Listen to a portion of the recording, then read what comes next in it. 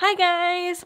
Unfortunately, I have been sick. We are going on week 2 here, and I just haven't had the energy for my usual volume of research. So we're going to do something a little bit more fun today. Being laid up with a fever and barely functional means extra time to spend on the cesspool known as Twitter. And on that cesspool, I stumbled across this gem of quality journalism making its way across social media. Watch how easy it is for a teenager to purchase a gun and smuggle it across state lines. Right off the bat, already feel like this is going to be a train wreck, but hey, I'm curious to see exactly how much of a train wreck it really is. How easy is it to traffic guns across state lines? Okay, first of all, I believe the word they're looking for here is transporting. If I buy my gun legally in Massachusetts and drive to New Hampshire, it does not suddenly become trafficking. Firearms are legal products. Unless, of course, they're planning to make a big old illegal straw purchase and then sell a pile of guns to a street gang, in which case, let me go get the popcorn while they break laws to prove that gun laws don't work. We went to the NRA convention. Nobody was ever killed by a gun. It all depends on the operator. Well, guns are an object, so no, guns don't kill people. People kill people. That's an accurate statement. Obviously, this guy is not a wordsmith, and so they picked him on purpose to try and be like, oh, look how dumb and backwards gun owners are. And that feels really intellectually dishonest. Their title says gun running across state lines in under 3 hours. Let's Google the definition of gun running. First thing that pops up from the Cambridge English Dictionary. The activity of bringing guns and other weapons into a country illegally, especially for use against the government. Anti-gunners love to say that guns are used only for crime and not for protection against government tyranny, but they used a word that literally means using guns against the government and are applying it to crossing state lines. This is kind of amazing. In Chicago, which has the toughest gun laws in the United States, they have more gun violence than any other city. The city of Chicago has some of the most stringent firearms laws in this country. They have the strictest gun laws in the country. The toughest gun laws in our country. Yet they have one of the highest homicide rate and violent crime rates. They have the highest number of gang-related killings. Everything about that is wrong. Chicago does not have the nation's strictest gun laws. It does not have the highest gun violence. Okay, hold up. First, nice of them to make it seem like gun owners don't know their stuff and instead are just parroting Trump word for word. Newsflash, people owned guns and were passionate about guns long before Trump was president. Number 2, do these guys not realize that concealed carry was completely banned in Illinois until 2013? And that Chicago had its own separate ban on firearms and ammo sales until 2014?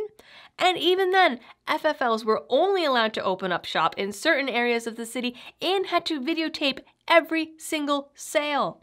It took the state Supreme Court and a federal appeals court to get these insane laws overturned. Ladies and gentlemen, this is the part of the video that originally devolved into a rant about Chicago gun laws and violent crime. But that's not what this video is about. So instead, it looks like my deleted scene tier on Patreon is getting a video about Chicago this month. Actually, by the raw numbers, Chicago is the most violent city in the country. It has the highest number of homicides annually, and every year, 80 to 90% of those murders are shootings. Chicago was also named America's mass shooting capital in 2015. That doesn't happen by being Candyland. Now, it is true that you're not going to find Chicago on a list of the strictest gun laws in the country, because those lists are typically ranked by state. But Chicago is in Illinois, and Illinois is in the strictest top 10 list according to both the Giffords Law Center and the Brady campaign. And Chicago has its own set of gun ordinances, stricter and separate from those at the state level. And Yeah. it does have strong laws. And it does have strong laws, though not the strongest. When you go by the standards set by this Chicago Tribune writer, then no, Chicago doesn't have the strictest laws because apparently the qualification for strict is a total gun ban. And that's, unconstitutional. And the gun violence it does have might have more to do with what's happening right here in Indiana, the home state of Mike Pence, and some of the loosest gun laws in the nation. Well, actually, according to Giffords, Indiana is 24th.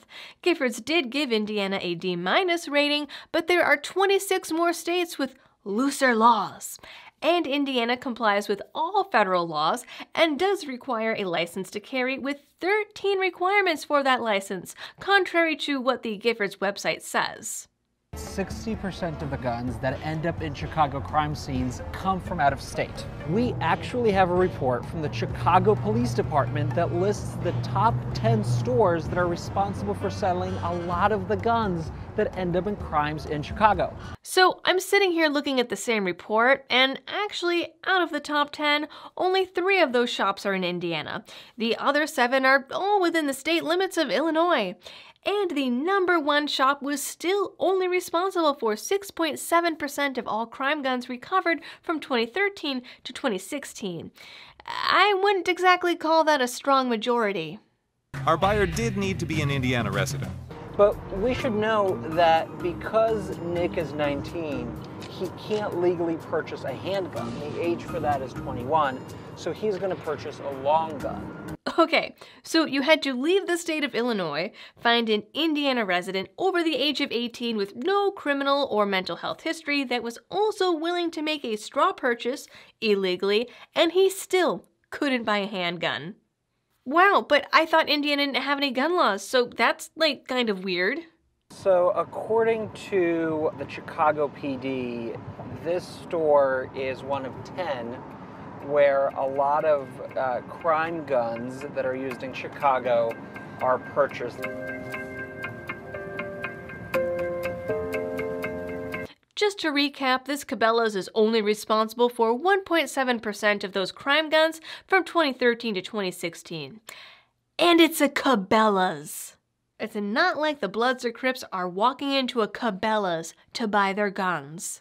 So, Nick is going to buy a gun where he will be subjected to less of a background check than he would have if he were in Chicago. Well, yeah, that's right. Let's be clear here. The NICS background check, the federal background check, is the same no matter what state you're in. That's just how it works.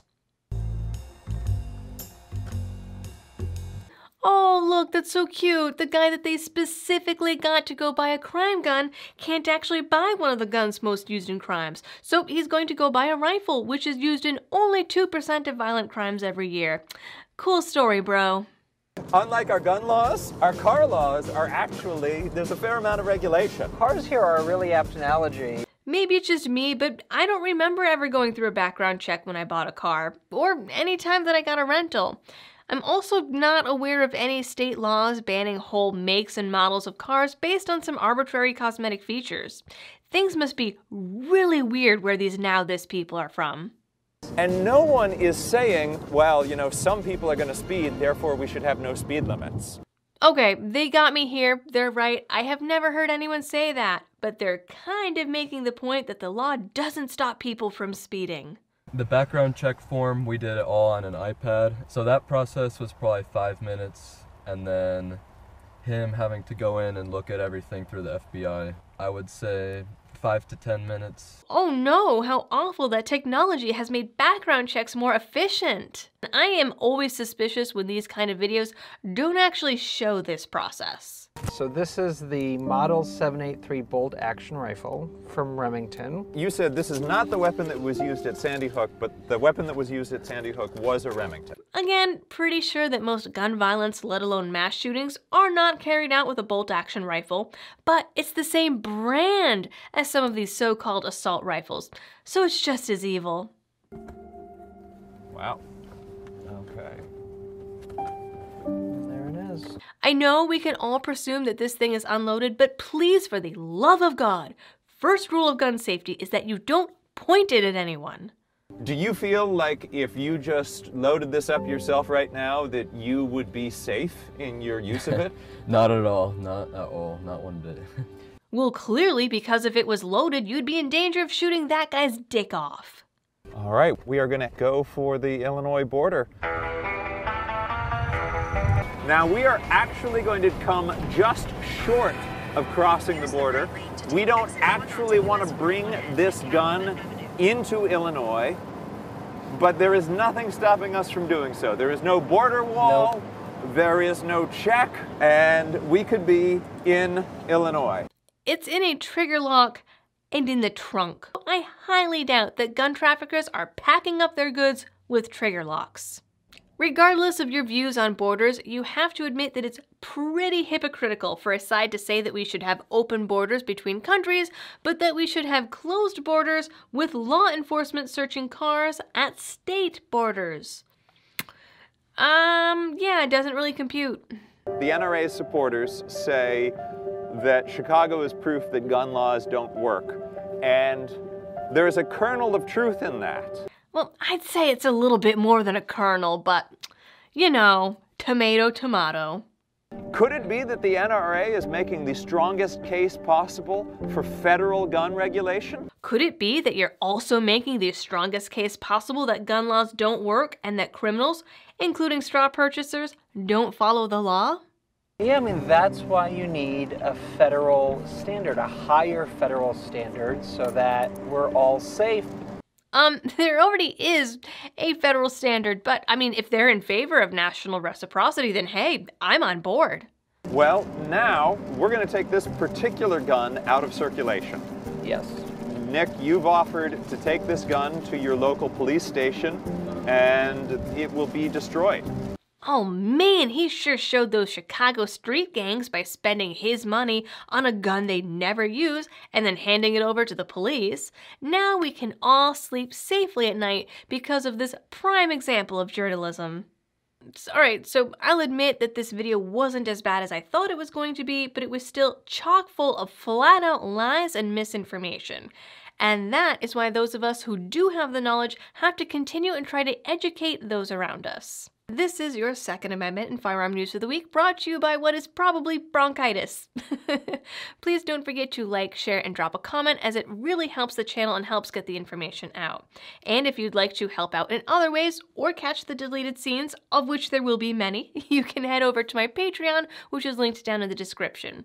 As always, thanks for watching, stay safe, and happy shooting.